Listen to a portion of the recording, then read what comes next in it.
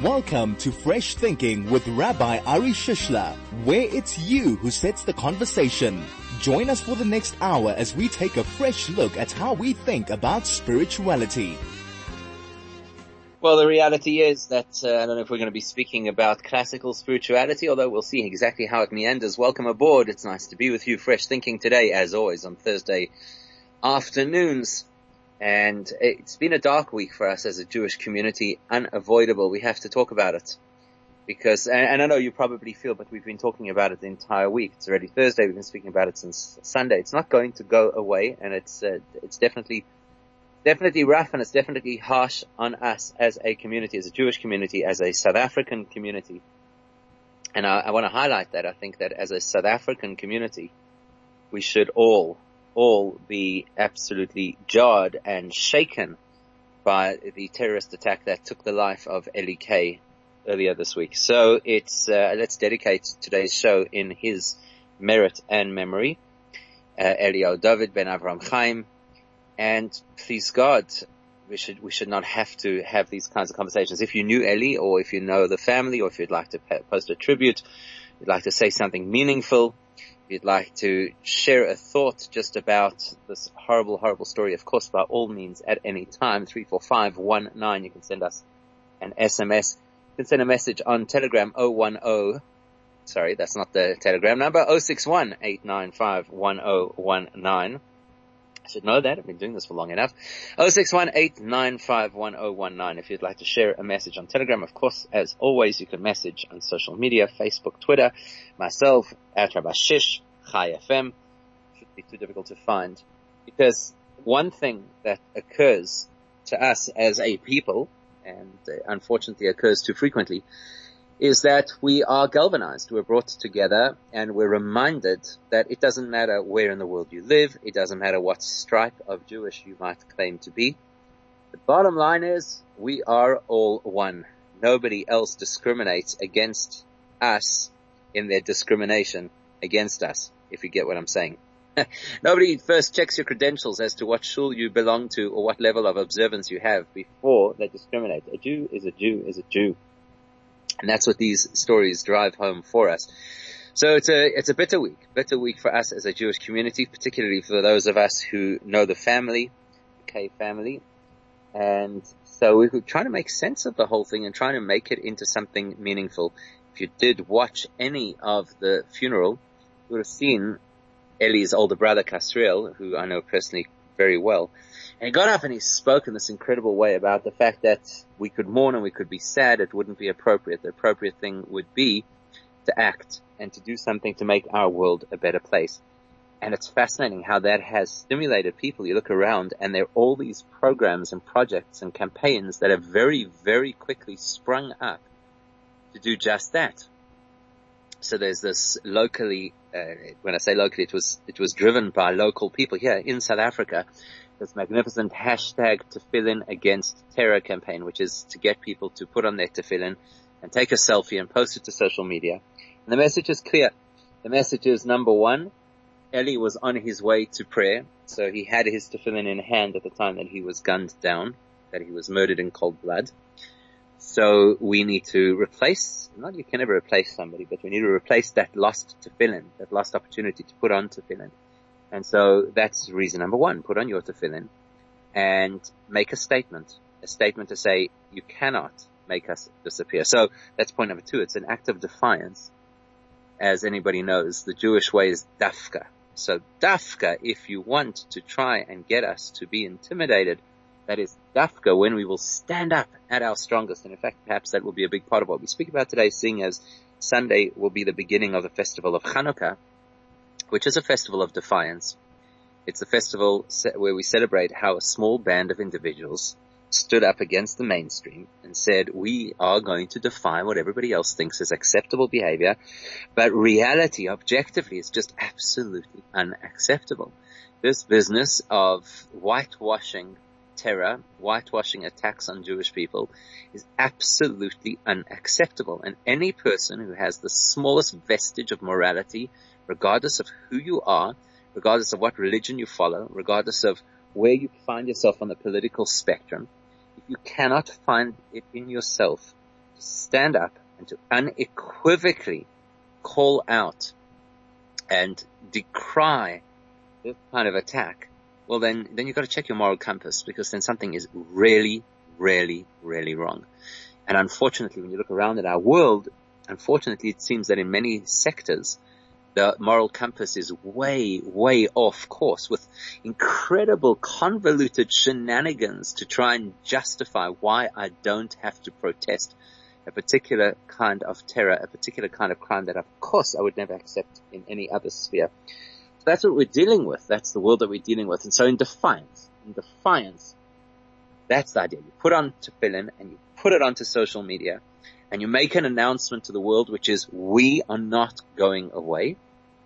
And we are not going to become, as Menachem Begin, I think it was, said, that Jew with trembling knees. We're not going to do that. And we're actually going to push back stronger. And number 3, the third element of this particular campaign is the sense of unity, because it's terribly unfortunate how we feel an amazing sense of unity, but it's terribly unfortunate that it occurs around tragedy. So you see how many people turned out at Eli's funeral, how many people watched it on the live stream. It's phenomenal. You're talking thousands and thousands of people. You look at how many people have come to visit the family from all walks of life, and how many messages of support from all over the place. And then, unfortunately, after a crisis begins to dissipate, we forget about that sense of unity. So that's the next point, is to create a sense of a unified front, and a sense of being connected with each other, and sharing one family, one nation, one focus, one goal. So these are really, really important things to consider at this point. And there are a whole lot of other campaigns. Can let the cat out of the bag. There'll be a whole, just as there is this tefillin against terror campaign, there'll be a whole light against terror campaign, which will run over Chanukah. Same concept. Take a selfie, share a picture of yourself lighting your Chanukah candles, and that's a statement. It's an incredible statement. In fact, it's very much the theme of Chanukah. When you feel that the world is overwhelmingly dark, and I'm afraid to say right now, it does feel overwhelmingly dark. It feels that too many people with loud voices are saying all the wrong things that literally cost lives. So when you feel that the world is overwhelmingly dark, Chanukah comes along to say, well, if that's the case, shine a light. Don't complain about the darkness, and don't even waste your energy trying to wrestle against the darkness. Shine light. Light is the answer.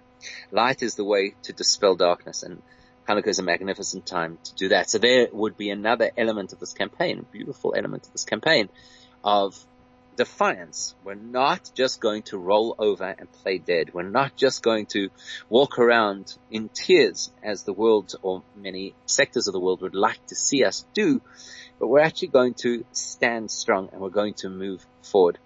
That's something that we have to focus on as a people. It is the Jewish way. It is why, in my view, why people who went through Auschwitz called themselves survivors. They did not call themselves victims of the Holocaust. The victims are the people who did not come out of the concentration camps, the people who died. They were the victims. But everybody else chose, and that's the important point, it's a choice. They chose not to quantify themselves or qualify themselves as victims for the rest of their lives. On the contrary, they were going to step up, step forward, make a difference, rebuild, and succeed. So they don't spend the rest of their lives claiming, "Oi, everybody, the rest of the world, you have to feel bad for me because I've been through something really difficult."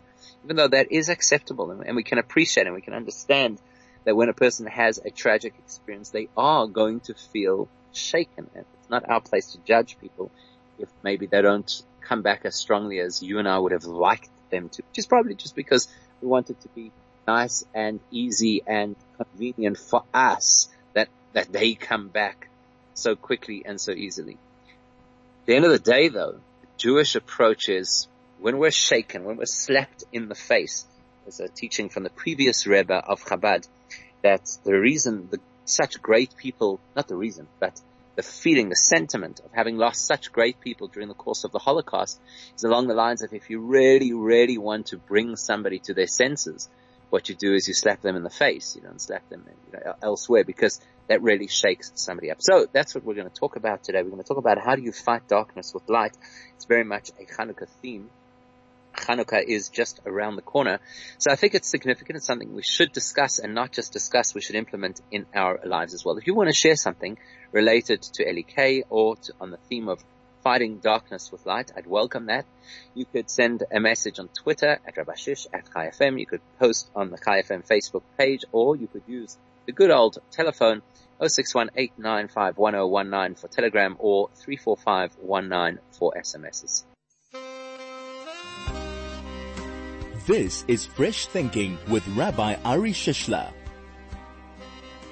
So we're talking today, I think, as we reel as a Jewish community, because we are reeling certainly as a South African Jewish community, but I think generally as a Jewish community. So we're reeling over this horrible, horrible attack that happened earlier this week in Jerusalem, our eternal capital, center of the Jewish world. And here we are, we're shaken to the core. So what do you do with it? That's why I think it's so appropriate that we're going into the festival of Chanukah, because Chanukah is a very powerful time of the year. So let's talk a little bit about what Chanukah represents, and perhaps get it out of the classical interpretations, because that's what always happens. People get very excited about Chanukah. I'll tell you, I was joking with somebody that, having spent 10 days in isolation over the last 2 weeks, so I was joking about the isolation diet, that you sit around at home and everybody delivers food, and effectively what you land up doing is you land up eating. And now we're coming up to Chanukah, which is not a great follow-on, because the Chanukah diet is even more challenging, I think, than the quarantine diet. So for some people, that's what it is, right? It's a great opportunity, and we use the old, so overworked joke of, they tried to kill us, they failed, let's eat. So is Chanukah simply that there was an attempt on our lives, there was an attempted genocide against the Jewish people?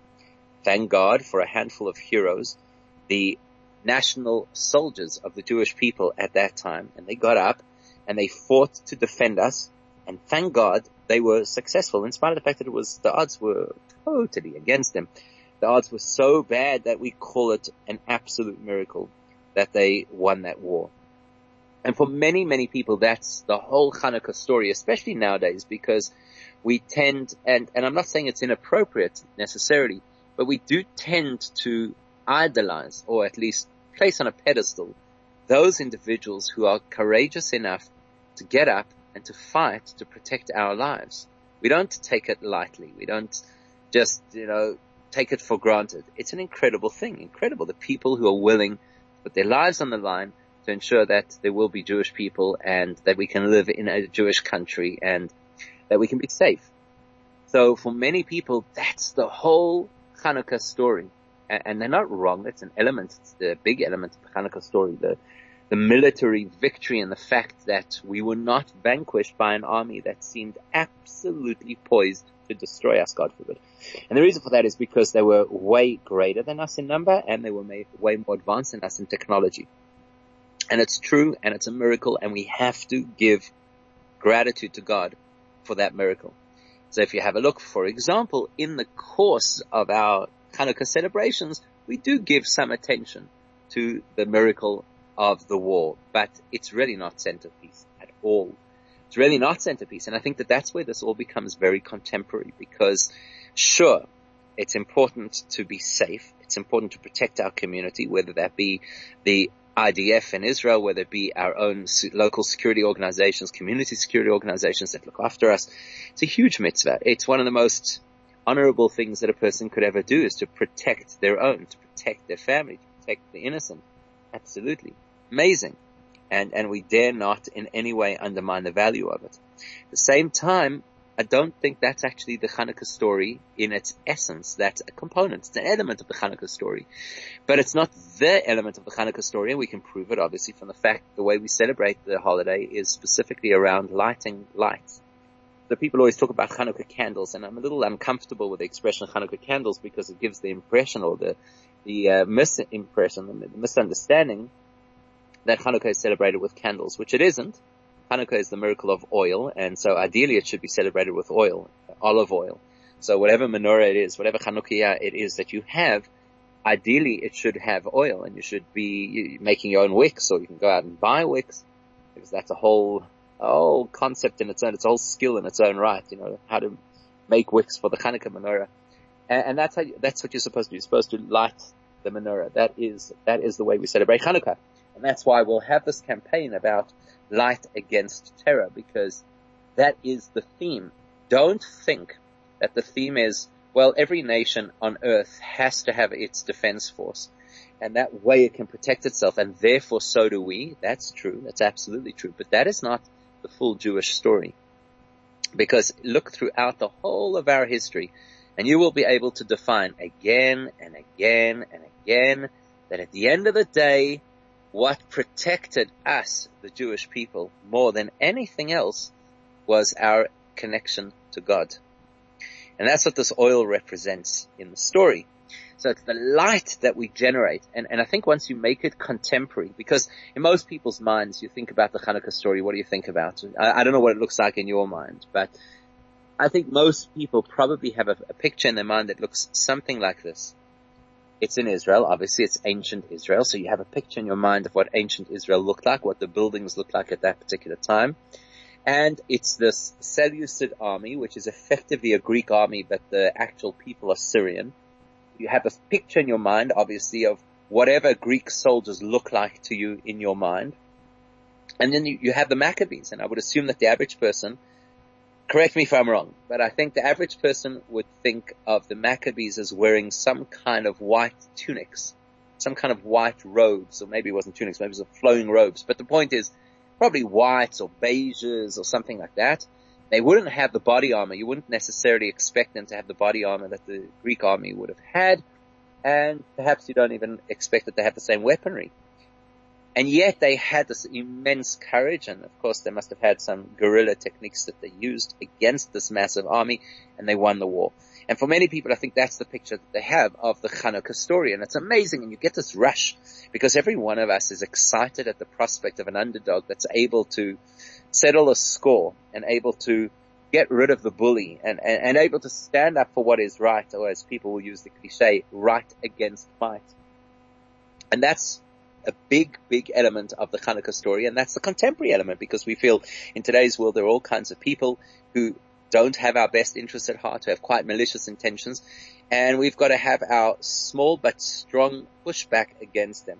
I think for many, many, many people, that is the Chanukah story. Now, on a contemporary level, there's a nuance to the Chanukah story that is so relevant in today's world, and so often overlooked in the Chanukah story, that if you want to talk about light against might, and if you want to talk about light against terror, and if you want to talk about the symbolism of these small flames burning in your window or at your doorway, as the two different traditions are about the Chanukah candle, you want to discover something in that story. You want to discover something in that experience that talks directly to what it is to be Jewish in the 21st century. And maybe you know somebody, or maybe you yourself are involved in the security, the physical security of the Jewish people, either here or in our homeland. But there's a good chance you aren't. There's a good chance that you are not going to join the army or join the security or whatever it is. There's a good chance you're just a so-called ordinary citizen. So what does the Chanukah story then mean to you? And that's what we should be exploring over here today. And I'd like to invite you to share thoughts about that. What does the Chanukah story mean to you in 2021? So please share those thoughts on 34519. That's SMSs. 0618951019, which is Telegram, or on Twitter and on Chai FM's Facebook page. Because obviously, when we call this fresh thinking, a big part of it is your fresh perspective on our thinking. So if you have just tuned in, this is Fresh Thinking. You with Rabbi Shishler. It's from now till just before 3 o'clock today. Bit of a heavy time for us as a Jewish community, and so I did want to speak about that, obviously following the heinous terror attack that took the life of our fellow South African Eli K earlier this week on Sunday. And how do we respond to that? We're also talking about Chanukah, where the theme of Chanukah is actually the theme of response. Most people think, you see, because Chanukah is a call to arms. Go out there, raise your weapons and fight the enemy, which may be true in the right context, but it's not the whole story. And that's what we're going to talk about today. You have something you'd like to ask or share about the Chanukah story or about the Eli K story. 34519 is what you will use for SMSs, or 0618951019 for Telegram. Otherwise, you know where to find us on social media, Twitter, Facebook, whichever is your poison of preference. Use that as your way to communicate with us. So my question to you was, how do you take the Chanukah story and translate it into a contemporary 21st century message without just simply saying, well, it's because we have enemies and we need to fight against them. And of course, some people are more militant than others. So some people are going to want to go out there and sock it to them. But there's more to the story. See, if you have a look at the story and its full history, what happens is that at some point in the story, at some point in the history, there's this movement. I don't want to use the word invasion, because originally it was planned to be an invasion, and then it turned out not to be an invasion of Greek society into the geographical area of Israel. And what I mean is, Alexander the Great was on the march, and his intention had been to conquer Israel, but it did not come to fruition. And he actually became quite close to the rabbinic leadership in Israel, and he was a highly intellectually curious person. So he enjoyed all kinds of philosophical debate and discussion with them. And it was actually a positive experience at that point in time. And then when it got to the next couple of generations, bear in mind, of course, that Greek culture, which was infiltrating the entire Middle East at that time, was focused on the athleticism of the human body, so that the beauty of the human body, both aesthetically and athletically. And it was focused on the deep philosophy that was developing in the Greek world at that time, as well as the sciences and engineering and the various things that they were able to do at that time. And so the Jewish world was a perfect place to have those conversations, because these were thinkers, these were philosophers, these were individuals who were also probing, the secrets of the world. The only thing is that there was this, bear in mind, Israel is a tiny piece of land. It was then too. And you had this massive Greek empire that had overtaken all kinds of civilizations and societies, and had created a prevalent way of thinking in the broader civilized world at that time. And this is where things become really relevant and contemporary to us. Because the uprising of the Maccabees against the so-called Greek or Hellenist armies was not just simply a physical uprising to protect themselves from attack. It was a bold statement, a courageous statement to say, whoa, hang on a second. Just because you have designed a narrative, you've created an agenda for the world stage, and you expect that everybody's going to think along those lines, and everybody's going to adopt that particular narrative, and everybody's going to speak that language, doesn't mean you're right. And that's bold to say that. Because what often happens is people push back and say, so what are you suggesting? That everybody else is wrong? Is that what you're suggesting? That everybody else is wrong? You're the only people who have the truth, capital T? It's not something that is absolutely unique to the Chanukah story. It is very much the story of the Jewish people. In fact, the Torah even says it. The Torah says you will be a tiny nation amongst nations, the smallest of them all. And in spite of the fact that within Jewish law, in order to decide the bottom line of Jewish law, you have to always follow majority view, that's inside the context of Jewish law. But outside of the context, it's a fundamental axiom of Judaism that we do not define our thinking or our faith based on what happens to be popular at a particular time, no matter how popular. And this is where the tension develops between these Syrian Hellenized individuals, which we lazily call the Greeks, and the Jews. The tension was about accepting different narratives or interpretations of the world. So you had the Hellenist interpretation of the world, which was one way. And you had the Jewish interpretation of the world, which was a completely different way. And the Hellenists came banging down and saying, but you can't do this. You cannot stick to your guns and not become progressive. Because Hellenization of the world at the time was considered highly progressive. The arts, the sciences, the celebration of the human form. These were not just people walking around bonking people on the head and stealing their land. These were enlightened individuals. These were individuals who were thinkers. These were individuals who valued the intangible. These were individuals who were seen as the academics, the creme de la creme, the elite of society. And then you had these chutzpahdik, stubborn Jews, as the Torah calls us. What does the Torah call us? Stiff-necked, intransigent, unmoving. And it really irked them. It really irked this Hellenist organization or society. Why don't you just come on board? Why don't you just think like us? Why don't you just accept what we have to say? Because we control the media. We control the narrative of the world. Just listen and accept. And we refused. There's a tremendous contemporary lesson in that. If you've got something that you'd like to share, 34519 is our SMS line. Otherwise, on Telegram at 06189511019. Then, of course, social media is open 24/7. Twitter and Facebook. Choose which one you'd like to use in order to communicate with us. Maybe that way we'll bring some value to the world of social media, which unfortunately is so often full of all the wrong stuff. This is Fresh Thinking with Rabbi Ari Shishler. So this is the thing, you see.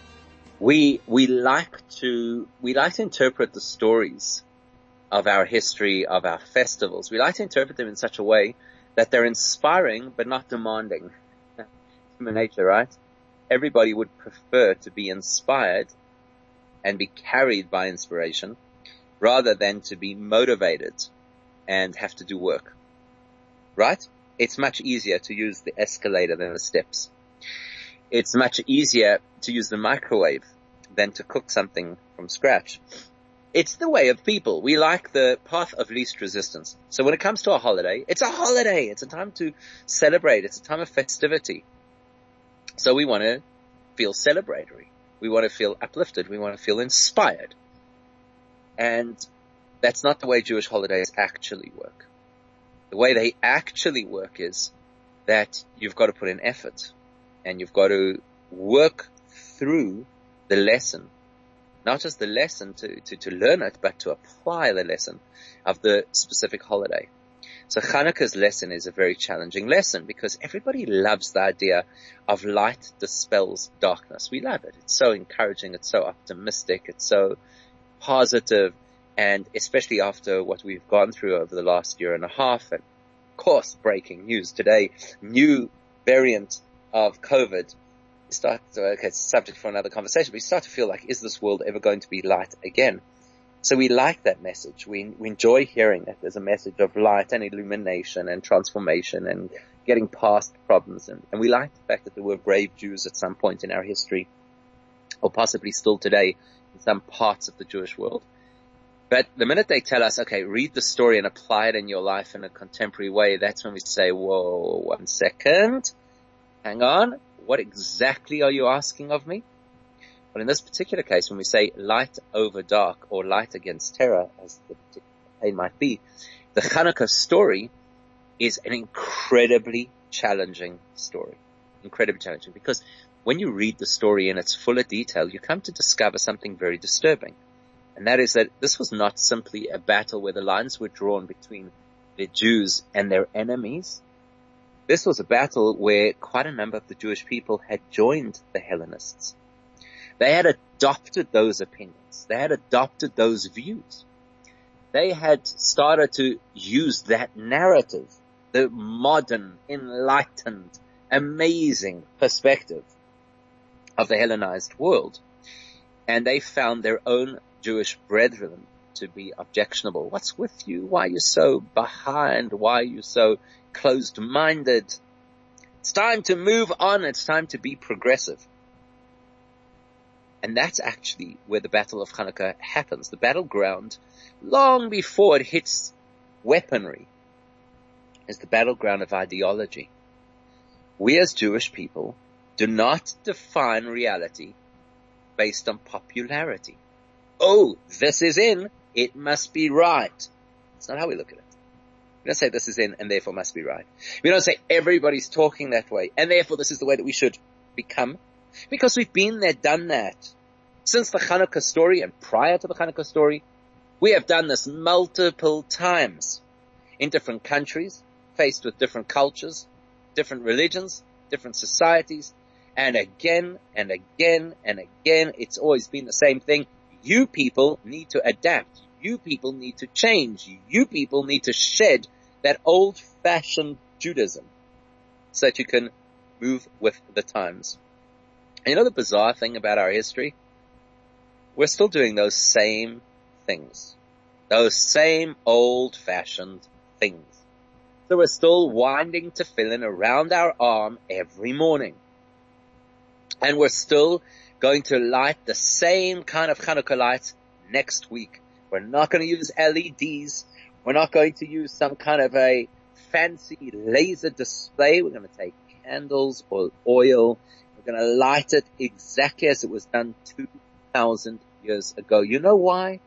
Because we know something, being this ancient nation. We know something that people forget because memory seems to be short-term in most cases. You know what we remember? That we've seen this before. We've seen Egypt, ancient Egypt, tell us, time to move on. Shed your identity. Become like us.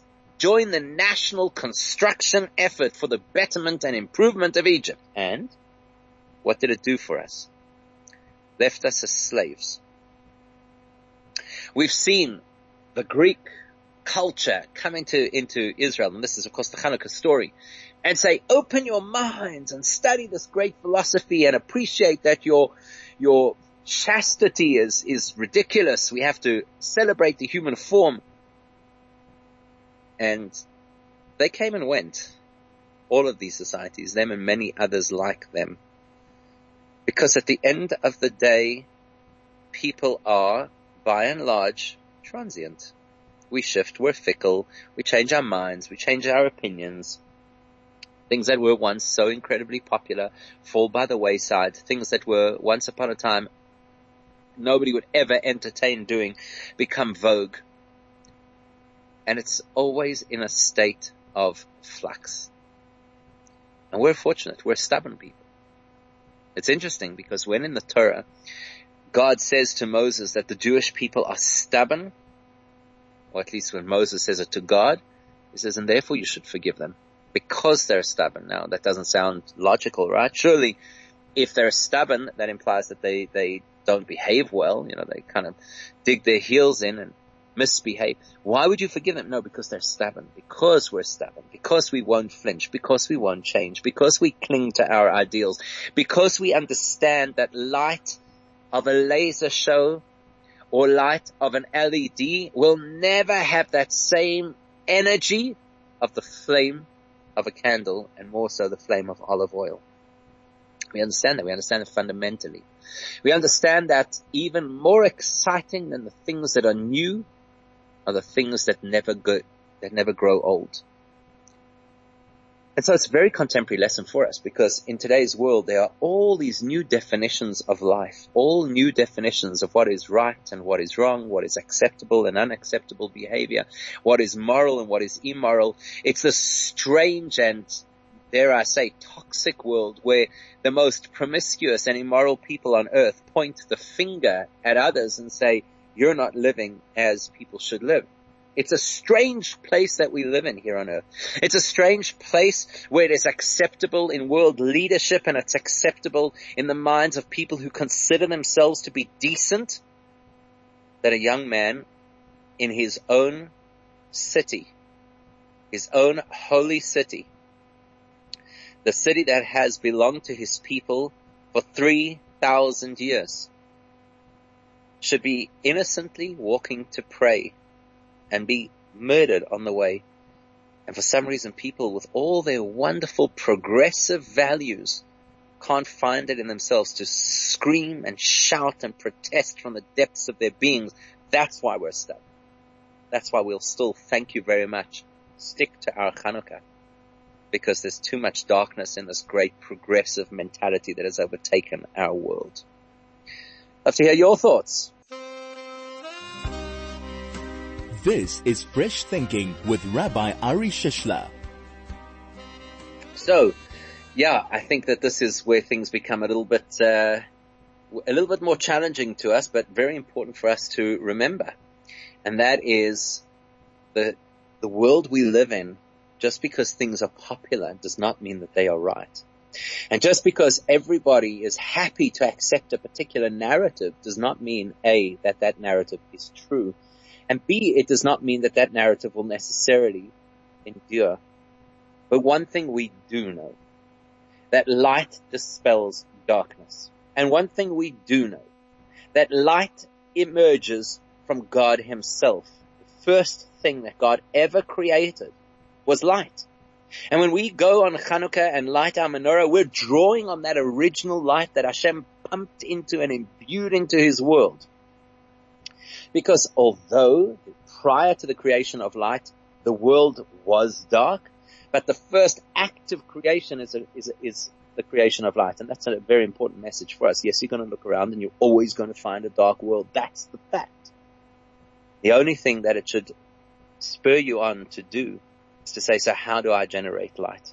I don't have, as a human being, and all the greatest and smartest human beings in the world do not have the capacity to create light out of darkness.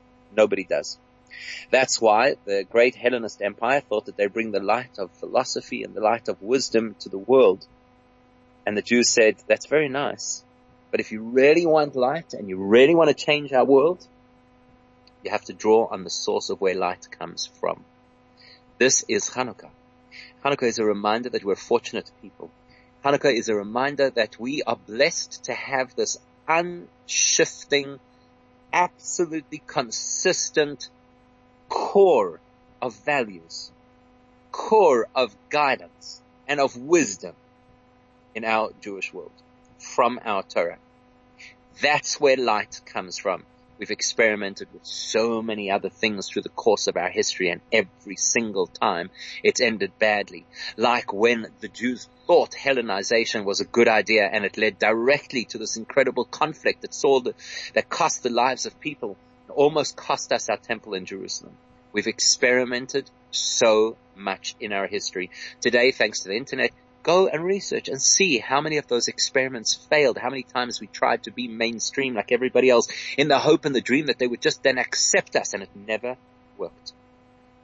As the late Chief Rabbi of England used to say, non-Jews respect Jews who respect Judaism.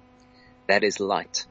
This Chanukah, in the face of this incredibly difficult period we're in, we should have the courage to get up and to share, firstly with our families and with the world around us, the light of real, immutable values as found and taught in the Torah.